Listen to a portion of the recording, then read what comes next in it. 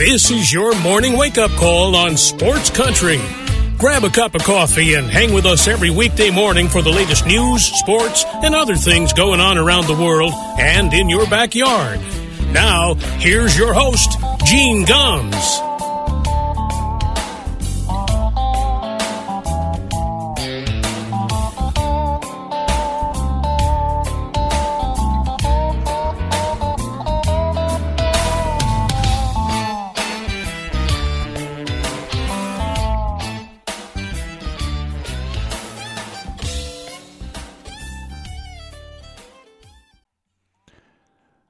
Well, good morning, everybody. It is 6 minutes past 9 o'clock here in Hayesville, North Carolina. Welcome.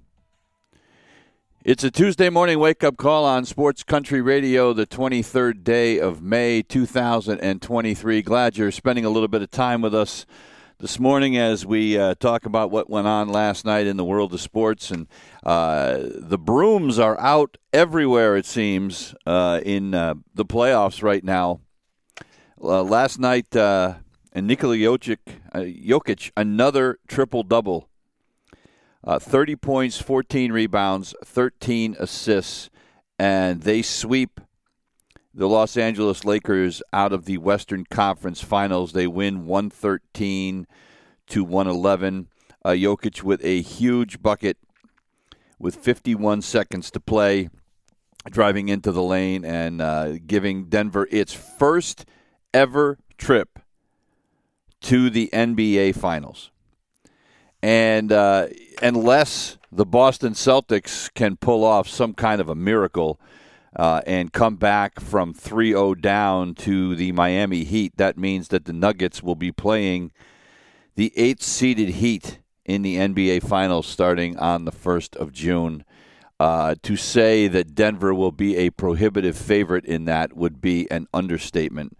And look, you know, no team has ever come back after losing the first 3 games of an NBA series. The Celtics aren't going to change that. The Celtics have absolutely quit on their head coach, Joe Mazzulla. There was a story in the Boston Globe this morning. I think it was Chad Finn that wrote it, and I said it yesterday on the air that I think the Celtics need to make a change. I think they were premature in giving Mazzulla the permanent job. He has been totally outcoached. He seems totally lost. He has lost that team. The players don't seem to really want to listen to him at all, and they're done. I mean, my God, you know, the performance that they had in Game 3 when they had a chance to get back into this and to totally lay an egg like they did down in Miami. They're not coming back. So it's going to be Denver and Miami in the NBA Finals. And after the game last night, LeBron James said he had a lot to think about, you know, and will he come back for another season? He doesn't know. I believe he will. I believe there is still a part of him that wants to stick around long enough to play with his kid. Of course, in order for that to happen, he's got to be drafted by the Lakers. I don't know how that, you know, if he's as talented as everybody says he is, he may not play with the Lakers. So I don't know how that's going to work. But there is some, you know, thought that he may want to do that. But that was a tough loss for LeBron last night. Look, he did everything that he could do. He had 40 points, 10 rebounds, 9 assists. His team led the game at the half by a bunch. And it goes to show you that it is not a one-man game, that one man cannot make a victory. LeBron did everything he could. They still came up short. So Denver sweeps. I suspect that the Miami Heat are going to sweep the Celtics tonight. So that'll be 2 sweeps. The Florida Panthers win last night over the Carolina Hurricanes. They take a 3-0 lead in their series. Sergei Bobrovsky with his first playoff shutout as they beat the Hurricanes 1-0 in Florida last night. And it's the 205th time that a team has taken a 3-0 series lead in the NHL playoffs. 200 of the previous 204, they went on to win the series. So there have been 4 times that a team has come back from 3-0 down. Odds are obviously against Carolina, but Carolina, the number 1 remaining seed in the Eastern Conference after the Bruins got bounced. Still can't get over that. But there could be another sweep. Who knows in Florida? And then the Las Vegas Golden Knights are up on the Dallas Stars 2-0. That one might be the most interesting because I think Dallas is I don't know if they're a better team than Vegas, but I think they're more evenly matched, and I think the Stars have a chance to win a couple of games in that series. And it wouldn't shock me if Dallas came back to win it. But it's kind of crazy the way the playoffs have gone so far with so many teams opening up these big leads. Other NBA news from yesterday, Carmelo Anthony made it official. He has retired from the NBA. He didn't play in the NBA this year, so he was essentially retired anyway because nobody wanted him. But 19 years in the league. He is the number 9 scorer in league history. He will be in the Hall of Fame. He is eligible for the class of 2026. Look, this is a guy that he was a lightning rod at times. He had a lot of detractors, but this is a guy that was a 10-time All-Star, was a scoring champion. 6 times he was named All-NBA. He was named as one of the 75 greatest players in NBA history. This is a guy that won a national championship at Syracuse, a guy who won 3 Olympic gold medals. As a matter of fact, he played in 31 games in 4 appearances at the Olympics. No other U.S. men's player ever did that.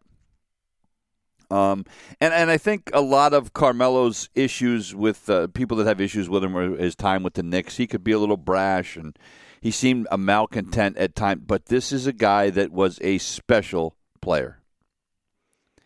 And he said, and he's got a son that he's been spending time watching. He's a highly regarded high school player. And Anthony said yesterday, he said, people ask what I believe my legacy is. And he said that it's not his feats, on the court, the awards, the praise. He said, my story has always been more about basketball. My legacy is my son. And he said the time has come for you to carry the torch. So that's kind of a cool way to put it. But Carmelo Anthony makes it official.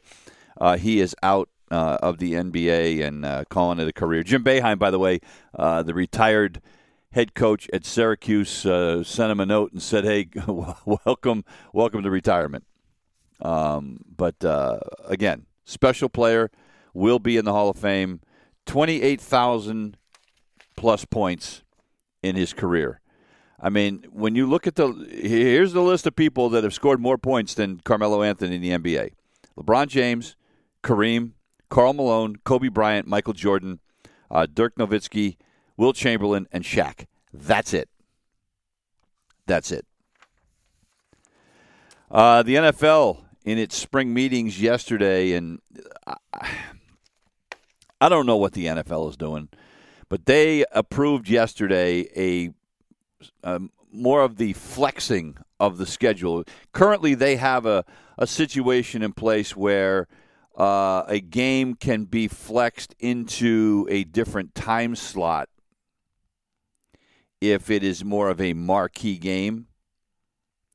But now they are going to allow games that are scheduled for a Thursday night to be pushed to a Sunday afternoon because it might be a more impactful game, which would also mean that then another game has to be flexed into Thursday night. Now, they're going to make it has to be a 28-day window for it to happen because, look, playing on a Thursday night, the coaches hate it anyway. I hate it. I think it's stupid.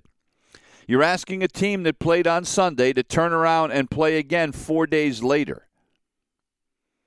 And teams, look, we all know what a physical sport football is, but teams are very regimented. They have a process. They have a schedule that they go through. When you ask them to play on Thursday, it throws everything off because then after that, they have extra days off after. And so it's just stupid.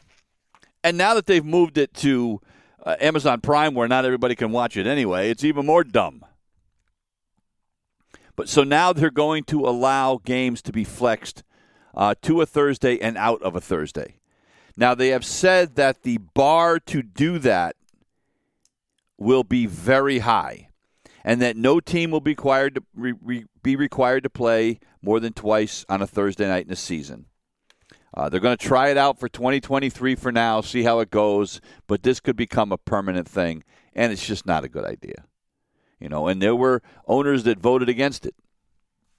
And I think if you ask the coaches to vote, I think every one of them would say not just no, but hell no. But a stupid decision, I think, by the NFL, but nobody asked me. And they make billions and billions of dollars, and the NFL is the, million-pound gorilla in the room. They can do whatever they want, and they're still going to make money. And their fans are going to forgive them no matter what happens. The other thing that the NFL did in their spring meetings, and I think this was a great idea, they are going to allow teams to have an emergency quarterback, and it's not going to count against their limit of active players. This was initially proposed by the Detroit Lions, but it might as well be called the Brock Purdy rule, right? Because the 49ers were in a situation this year where they had lost Trey Lance in Week 2, Jimmy Garoppolo in Week 13, and they didn't know what the hell they were going to do. Now, if a team has 3 quarterbacks on the active list for a game, they can't use that emergency quarterback. But most teams don't have 3 quarterbacks. They have 2. But they will be allowed to suit up a third guy as an emergency as long as I think it's like 90 minutes before the game, they have to announce that they're going to do that. But it's a great idea. It's kind of the same idea that teams have when I think that's a great idea by the NFL, but that is balanced out by the stupid idea of flexing games on a Thursday night. I think the NFL, and this year they're going to have a Black Friday game, right? The day after Thanksgiving. They're already going to have games on Thanksgiving. Now they're going to play a game on a Friday, which means on Sunday there's going to be, just a handful of games, and they could suck. But why do we have to have a Black Friday game? I think the NFL, as I said, they can do whatever they want, and people seem to forget. But I think you run the risk of oversaturating your product. One of the appeals to football forever has been the fact that you only play once a week, and it's on Sunday with one Monday night game. That's what it was all about, was, everybody on Sunday, and then 2 teams would play on Monday night. Now we have situations where sometimes we have 2 games on Monday night. We have a game on Thursday. Now we're going to have a game on a Friday. I mean, it's during the holiday season and Christmas, sometimes we have games on Saturday. I think, you're taking away the specialness of the sport and the way that it has been designed. And people, look forward to that all week. And now you're asking them, that they're with their favorite team to take time out of their schedule to do, other things to be there to watch their team play. I just think it's a risk, and it's probably, as I said, the NFL can do whatever they want. It's probably going to work out fine. I just worry, that. And look, the ratings for Thursday night haven't been great anyway. Some of that's because it's on Amazon Prime, but a lot of that's because the games they have been putting on Thursday night are absolutely far too many of those games this year. Far too many. So, and now if you suspended back after a pregame segment that aired on May 5th, the A's were in Kansas City to play the Royals, and during that day, Kuiper had gone to the Negro League Museum, baseball museum, to tour it, and he was really excited about it, and came back and was talking about it on the air. And while he was bringing it up, he mispronounced the word Negro, making it sound like a racial slur. He didn't come out and say the N-word that what I'm thinking, but it sounded very much like that. And he got suspended, and then yesterday they fired him. I have called probably 1,000 games in my career on radio, on the internet, on television. And I can tell you that there are just times when you get tongue-tied and something you are trying to say or a word that you are trying to say doesn't come out right. I have had that happen. It happens. It's happening more as I get older. But it happens. When you are paid to talk for a living on the air, there are going to be times when you're going to mispronounce something, or you're going to mumble something, or you're going to slur something, or you're going to make a mistake. Now, I've never made a mistake like that, but I can understand how it would happen. And Kuiper took responsibility. I mean, he said it was terrible. He said, but it was an honest mispronunciation. Even Bob Kendrick, who is the president of the Negro League Museum, said that, look, it's a horrible word. He said, but I didn't get a sense that was what he, Kuiper was. And I believe in forgiveness, and, we need to, move on. But as Kuiper said in his statement yesterday, and look, I can't disagree. He said, I wish the Oakland A's and NBC Sports would have taken into consideration my 20-year career, my solid reputation, integrity, and character, but in this current environment, traits like integrity and character are no longer considered. And that, my friends, is the problem. In this day and age of the 24-hour news cycle, of social media, you cannot make an honest mistake. And I firmly believe that Glen Kuiper did not mean to mispronounce the word like that. I've watched the video. I get it. But it wasn't like he came out and said that word. It was like it was kind of mumbled and slurred, and he just it happens. He said, I will always have a hard time understanding how one mistake in a 20-year broadcasting career is cause for termination. I cannot disagree. But that is the society that we live in today. Everybody on social media is perfect. Nobody on social media or in the media or any has ever made a mistake in their life. They are perfect, and everybody wants to judge somebody else. All the mom shaming we see on social media about, telling people how they should raise their children, or body shaming people because they don't fit into what they think a body should look like. You're too fat. This is what we are as a society now. But look at the division we have between the right and the left. There is no middle ground. There's no chance to make a mistake. You're either an angel or you're a demon. There's no in between. There's no room for mistakes in our society today.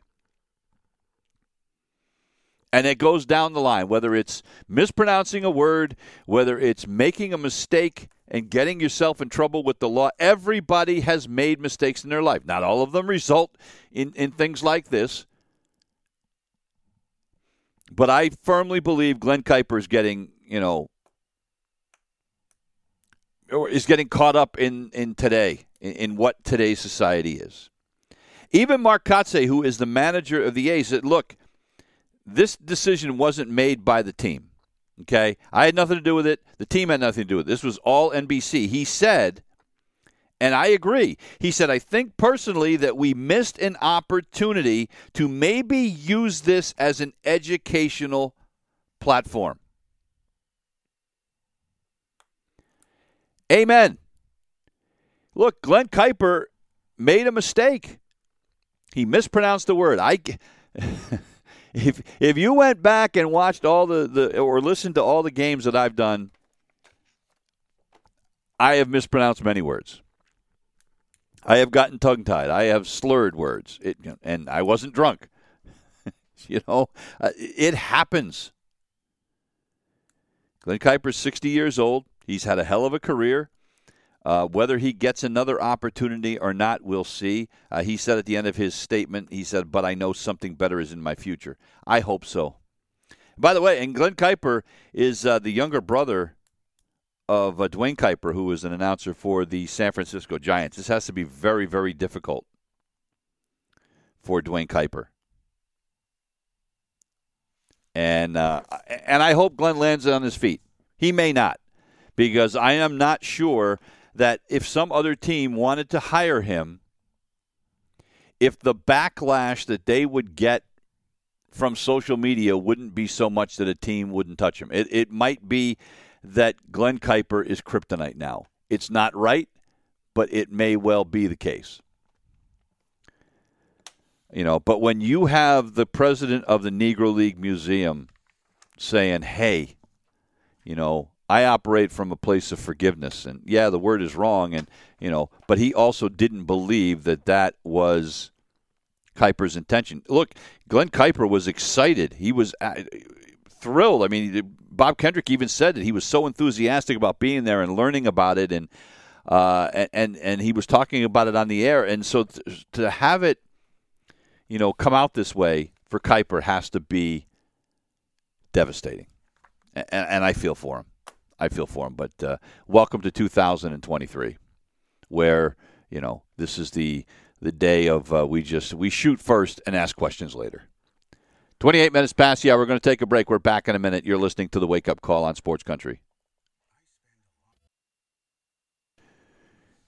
30 minutes past the hour. Welcome back to the Wake Up Call here on a Tuesday morning. So the Boston Red Sox lose last night to the Los Angeles Angels of Anaheim by a final of 2-1. I am not going to go crazy about this one. This was a game where the Red Sox bats were just quiet. And part of it, you tip your cap to the Angels. At the other part of this is you say to yourself, who are these guys that did what they did to the Red Sox last night? I mean, it wasn't like they were throwing out Nolan Ryan and, Frank Tanana and, the old Angels teams. This is Jaime Barria, who hadn't started a game for the Angels in a couple of years, hadn't thrown more than 55 pitches in a game all season, and went out and threw 5 shutout innings against the Red Sox, only gave up 2 hits and struck out 6, didn't walk anybody. But the Sox, I can't go crazy. I just can't. I mean, was it a game I thought they should have won? Yeah. Was it a little bit maddening watching it, wondering, when are you going to hit this guy? Yeah, I get, absolutely. But they're still 4 games over 500. They're still right in the mix, and so I'm just going to relax. What I'm choosing to do is take away the positive from last night. And the positive from last night was Tanner Houck. Tanner Houck went 6 innings last night, 3 hits, a run. He struck out 8, walked 2, threw 83 pitches, looked great. One of the things that was impressive to me last night was that he went through the batting order 3 times. And the biggest problem for Tanner Houck, and we've saw it all season, is that for the first 3 or 4 innings, he's usually dominant as hell. And then that third time around, when guys have seen him, they start to tee off on him a little bit, or a lot of bit. Last night, that didn't happen. He got some huge strikeouts of Mike Trout last night, Shohei Ohtani. He just, every time they needed a big play, he got it. Made a nice defensive play, started a double play on a comebacker to the mound, which is something that a lot of pitchers have trouble sometimes with throwing the bases. It's weird how they can throw, 95 miles an hour to the plate, but you got to throw 60 feet to a base and you panic. But he made a nice double play. So I'm choosing to take away that last night. Look, Mike Trout and Shohei Ohtani was a combined 0 for 6. Hunter Renfroe was 0 for 4. Jared Walsh, the 2 through 5 or 2 through 6 guys in that order, didn't have a hit. I mean, you can't ask for any more than that from your starting pitcher. So Tanner Houck showed that maybe he's figured something out here, and that solidifies that rotation a little bit. They've got Garrett Whitlock is going to pitch this weekend. I still don't believe that Corey Kluber maybe belongs in that rotation. They're going to give him one more try. But when Tanner Houck can do what he did last night, it makes you feel a lot better. With the way Chris Sale has been pitching lately, he looks like the old Chris Sale. James Paxton looks like the guy that you were expecting before the injuries, the guy that, when he was with the Yankees back in 2019 was unbelievable before all the injuries hit. And now you get Whitlock and you get Houck, and Brian Bayo has been great lately. All of a sudden, that 1 through 5 is looking pretty good. So I'm going to take away the positive from last night. And Brian Bayo is going to pitch today. In his last 4 starts, Bayo has an ERA of 2.59. And they're going to now I'm going to tell you what I am. I'm saying I'm taking the positive away from last night despite the loss. There were some things to cheer about. However, tonight they are facing Griffin Canning. Griffin Canning is 2-2 and he has an ERA of over 6. He's lost his last 2 starts. He's been, batting practice. I could tell you right now, if the Red Sox don't win this game tonight, I'm going to be pissed. Just mark it down. There'll be a rant tomorrow morning if the Red Sox can't beat a guy with an ERA of over 6. The other positive thing from last night, by the way, and I love this, the game started, first pitch was at 9:38 last night. The game took 2 hours and 5 minutes. I was in bed by 11:45 on a game that was on the West Coast. In the past, take it to the bank, you weren't getting to bed until 12:30 or 1 o'clock in the morning because the games were taking 3.5 hours. So I don't want to hear anybody else. I don't want to hear anybody bitch about the pitch clock. I'm not going to go crazy and say it saved baseball because I don't think baseball needed saving, but it has made baseball watchable again. It is wonderful. Constant motion, constant action. Pitchers aren't diddling around, batters aren't diddling around, and we can get to bed at a decent hour. Games on the West Coast. Absolutely love it. The Yankees and the Orioles were both off last night, but Tampa Bay was not. Tampa Bay took on the Toronto Blue Jays. The Toronto Blue Jays, who currently are in last place in the American League East despite having a winning record, they lose to the Blue Jays last night 6-4. The Tampa Bay Rays hit 3 more home runs last night. They now lead the league with 94 homers. Folks, they had 139 home runs all of last year. At this rate, they're going to have more than that before the All-Star break. And this isn't like the old Bash brothers of Mark McGwire and Jose Canseco in Oakland or, some of the other great slugging teams, what the Yankees can do with Aaron Judge and Giancarlo Stanton. And this is the Rays where most of these guys, I swear to God, unless you're a Rays fan, you couldn't pick them out of a lineup. With the exception of Randy Arozarena, who everybody knows now. But Jose Siri, Luke Raley, who the hell are those guys? You could put them in my living room. I wouldn't be able to tell you who they were. But they each go deep last night, and the Blue Jays lose 6-4. Tampa now 35-14. They are 22-4 at home. Now, remember, I just said they are 22-4 at home. The crowd last night at Tropicana Field in Tampa for a team that is 35-14 overall, 22-4 at home, was 8,800 people. That's it. 8,800 people for a team that is 35-14. If the Boston Red Sox were 35-14, you would have to you'd have to grease everybody up as they went through the turnstiles to try to get everybody in the ballpark that wanted to go. It'd be standing room only.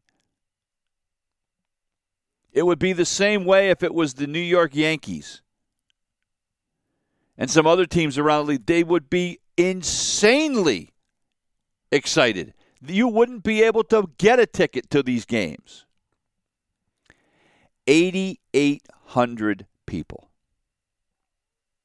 And just the other day, the owner of the Tampa Bay Rays was, when talk has come up, of course, with the A's moving from Oakland, or proposed move from Oakland to Las Vegas, and talk about the Rays has been for a while about wanting a new ballpark, and should they be in Tampa? Can Tampa support them? And he has said, I expect that we are going to build a new ballpark and we are going to be here. Why? If that's the best that you can do for a team that is as good as the Rays are, why in the hell would you want to keep your team there? Think about this. The Rays, by keeping the team in Tampa, the ownership group is actually losing money. They're throwing money down the toilet because they're not selling tickets. What kind of a business model is that? I mean, unless your corporate support is so large that you couldn't get that somewhere else, why in the hell would you want to keep the team in Tampa? And again, I apologize to those of you that listen to this show that live in Tampa. Tom Gentile. Why should anybody keep a team there? And prior to the game last night, they started the day. Now I'm going to say this. I mean, it was only 8,800 last night, which is awful. They're averaging 18,000 people, which is 10th best in the American League. That's the lower quarter of the American League. It's not great. That's not great. Let's not get excited. Here's a cookie. You're 10th in the American League. Yay for you. When the bar's fairly low, when you got teams like in Oakland Athletics that draw flies. And the reason that they're averaging 18,000 is because the Red Sox go there, and the Yankees go there, and the Mets go there. And so when you have teams, all the transplanted Northerners that live in Florida love it when their teams go down there to play. Hell, I haven't been to Tampa. Well, I've been to Tampa before, but I don't go to Tampa to see when the Red Sox are there. But you know what? My wife and I went to Atlanta when the Red Sox came in. If you are from another part of the country, you are going to go to games when your favorite team comes. And that's the only thing that saves the Rays' ass. But why? Why keep the team there? It just seems silly to me. Jose Barrios will pitch for Toronto tonight. Taj Bradley, who is 3-0. This is the thing with the Rays. They continue to bring these guys in. Taj Bradley, a rookie, 3-0. And by the way, they're going to get, I mentioned this yesterday, Tyler Glasnow is going to pitch for the Rays on Saturday. So they're just going to get better. And they're going to continue to play in front of 8,800 people. If you're the Rays, you probably prefer playing on the road because at least there's some excitement in the air. The Houston Astros continue to roll. They win again last night. They destroyed the Brewers 12-2 last night. It was the 8th straight win for Houston. They are 9-1 in their last 10. They are now just a game back of the Texas Rangers in the American League West. Last night it was Yordan Alvarez, 2 homers, including a grand slam.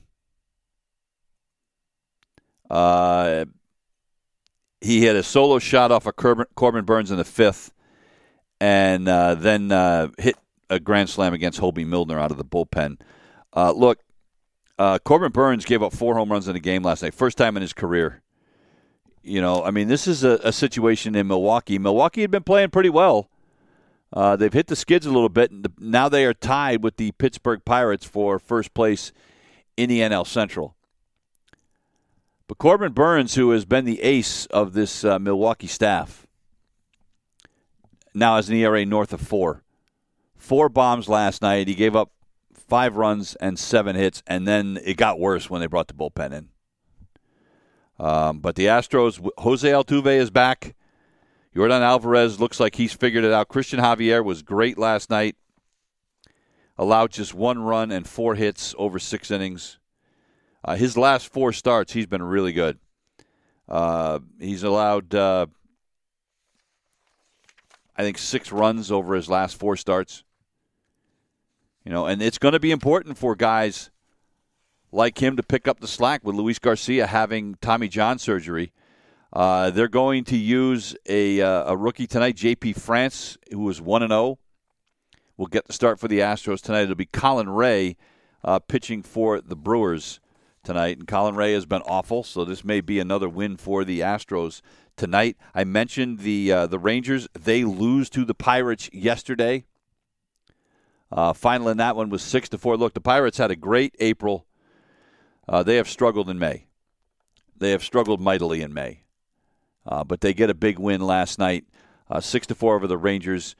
They have lost 6 of 10, but that was a good one last night. That is a very good Rangers team, and to beat them on the road,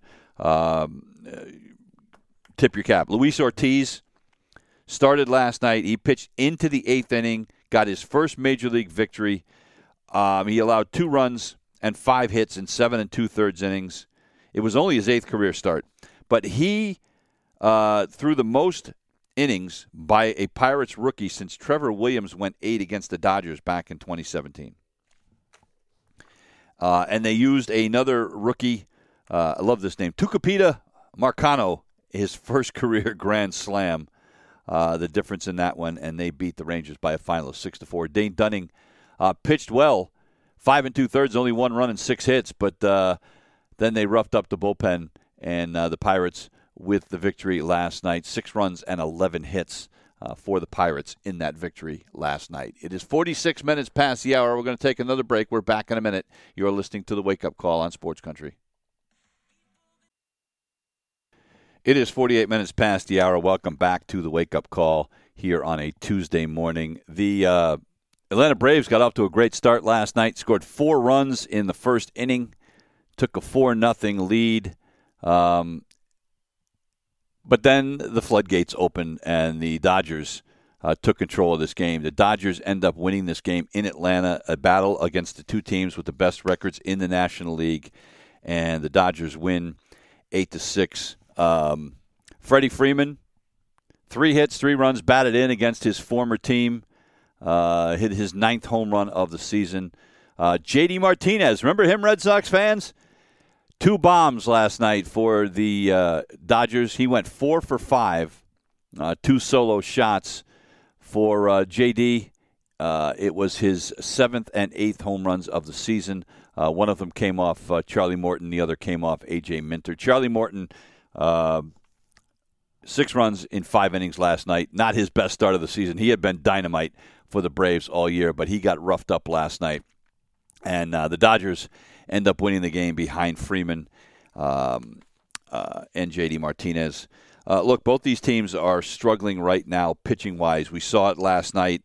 The Dodgers, Dustin May is on the DL. Julio Urias is on the DL with a hamstring issue.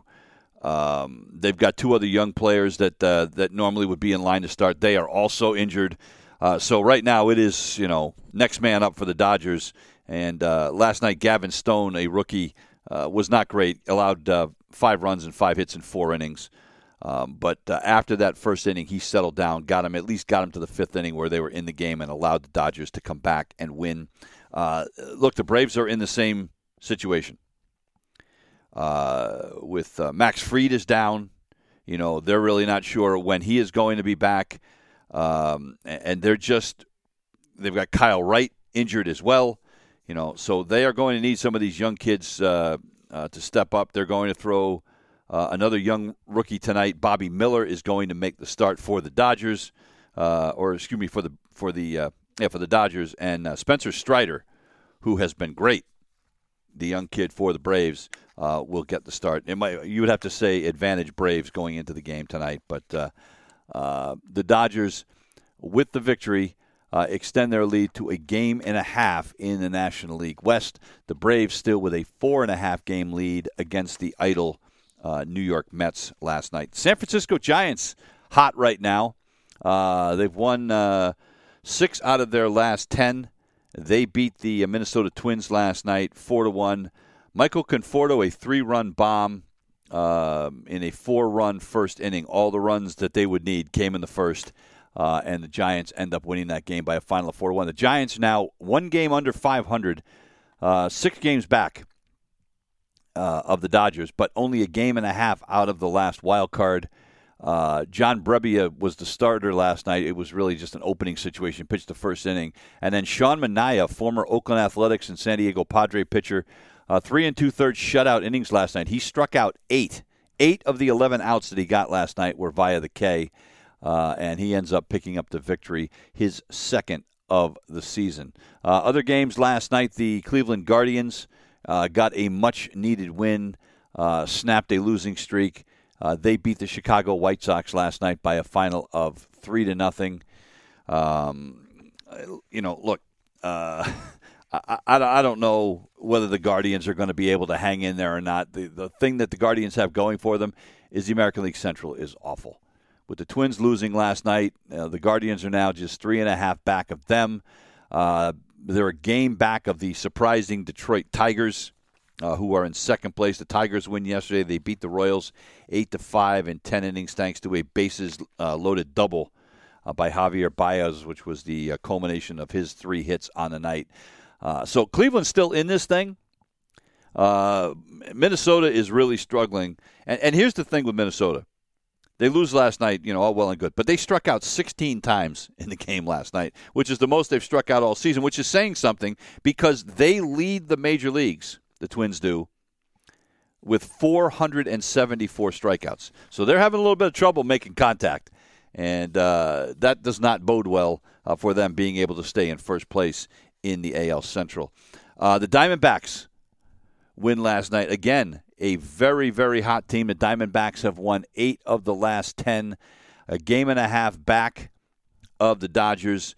Lourdes Gurriel, who came over from the Toronto Blue Jays, longest hitting streak in the major leagues right now, 15 games. He had a homer, a double, 2 runs batted in as they beat the Philadelphia Phillies last night by a final of 6-3. And in the category of, hey, no kidding, doesn't everybody, the Oakland A's lost last night. The Seattle Mariners beat them 11-2. Jared Kelenic, his 10th home run of the season. Luis Castillo, 6 scoreless innings. And it was a snap of a losing streak. Castillo had lost his last 2 starts. He also picked up the 1,000th strikeout of his career last night. The Athletics folks, 10-39. And they are equal opportunity losers. They've lost 5 in a row, but they're 5-20 at home and 5-19 on the road. They stink everywhere, not just when they're in Oakland. Tonight they'll continue the series. Luis Medina will get the start for the A's. He's 0-2 with an ERA of 6.88. Oof. This could be a high-scoring one if it continues because Marco Gonzalez has been awful for the Mariners. He is 3-1, but he's got a 6.10 ERA. His last start was against the Red Sox. He gave up 8 runs in an inning and 2/3, so he will look to bounce back from that absolutely horrific start against the Red Sox tonight. That is going to do it for us here on a Tuesday morning. We'll be back tomorrow with another edition of the Wake Up Call.